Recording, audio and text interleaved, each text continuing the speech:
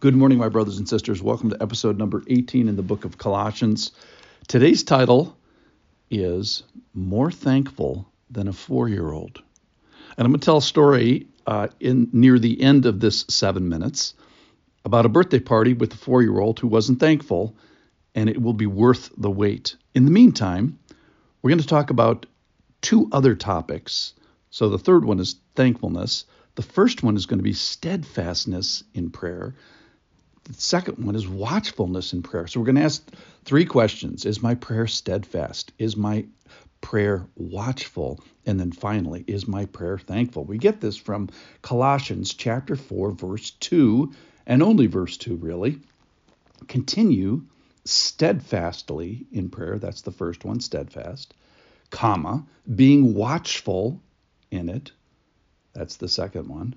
And then with thanksgiving. That's the third one. So let's deal with steadfast first. Now, steadfastness refers to the closeness, the nearness, the association of myself intimately with it. So am I attached to it? And as I am attached to prayer, I want to draw this conclusion that being attached to prayer is being attached to Him. So being devoted to some God-given task is to be devoted to Him, and persisting in a role that He would have for me is to encounter Him in that role. And to hold fast to prayer is to hold fast in Him. So if I decrease the distance between me and prayer, what I'm doing is I'm decreasing the distance between me and God. So as I increase my attachment to prayer, I'm increasing my attachment to God. So attachment to prayer is attachment to God. Closeness to prayer is closeness to God. Being near to prayer is near to God.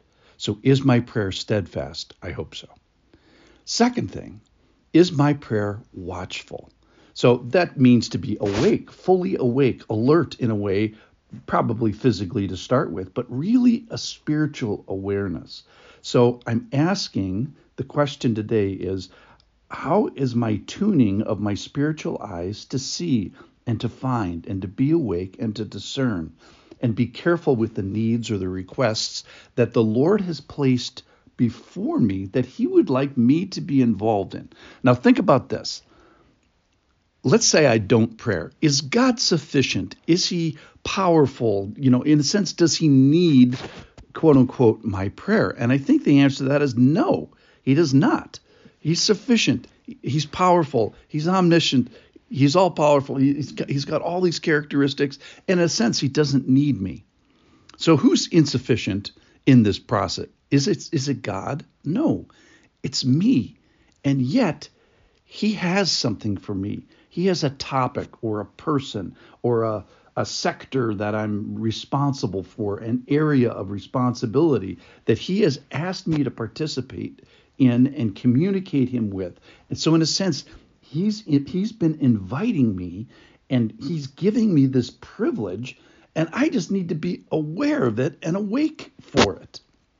So is my prayer watchful? All right, the third thing, here's the story. So recently I was at a party. There was a 4-year-old at a birthday party, and he received a gift. And it was a gift, frankly, that he didn't think that he wanted. And to his credit, and without pretense, and honestly, and with sort of startling transparency, he was not grateful. He was not thankful. And you just got to love a 4-year-old. So then I watched the mother I watched this mastery of a mother to try to attach thankfulness with gifting. So with gifting goes thankfulness. So these 2 things that were separate in a 4-year-old, gifting and thankfulness, the mother was knitting together a gift with thankfulness. So characteristically, we are to be a thankful people. We are to be a grateful people, exuding the sweet spirit of thankfulness. Before what? Why? Because we have a generous Creator. So we're supposed to be thankful because, why? Because He's given us a lot to be thankful for. He's given us all these gifts. So If God wasn't like he is, in a sense, we'd be off the hook. We wouldn't have to be thankful if we didn't have this creating, generous, loving, faithful, saving, sacrificing God. If God didn't do all those things, and his character wasn't what it is, and his behavior what it is, we would have sort of be off the hook. We wouldn't have to be thankful because he isn't a gifter. But that's not true. So my thankfulness is founded on the character and characteristics and behavior of God. So he is a gifter, and I am beholden, if you will, to that gifter to be thankful, to do my part. He's done the gifting. I'm supposed to do the thankful. So today I'm acting as that mother, and I'm waking us up to say, hey, we are greatly gifted. So number one, stop being ungrateful.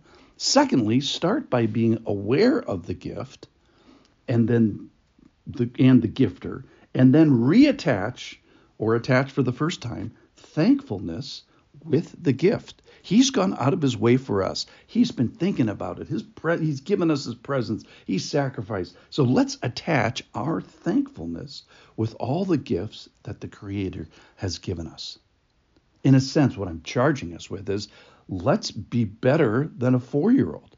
Let's be more thankful than a 4-year-old because we're more aware of the gifting of the Lord. All right, so 3 things today.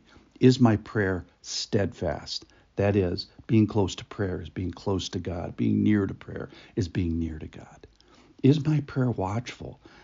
God has something for me in prayer. He's given me something to pray for, something that he's invited me to participate in for some incredible spiritual reason. And I should keep my eyes open for that. And then finally, let me be more thankful than a 4-year-old. Let me attach thankfulness and gratefulness to the wonderful gifts that God has given.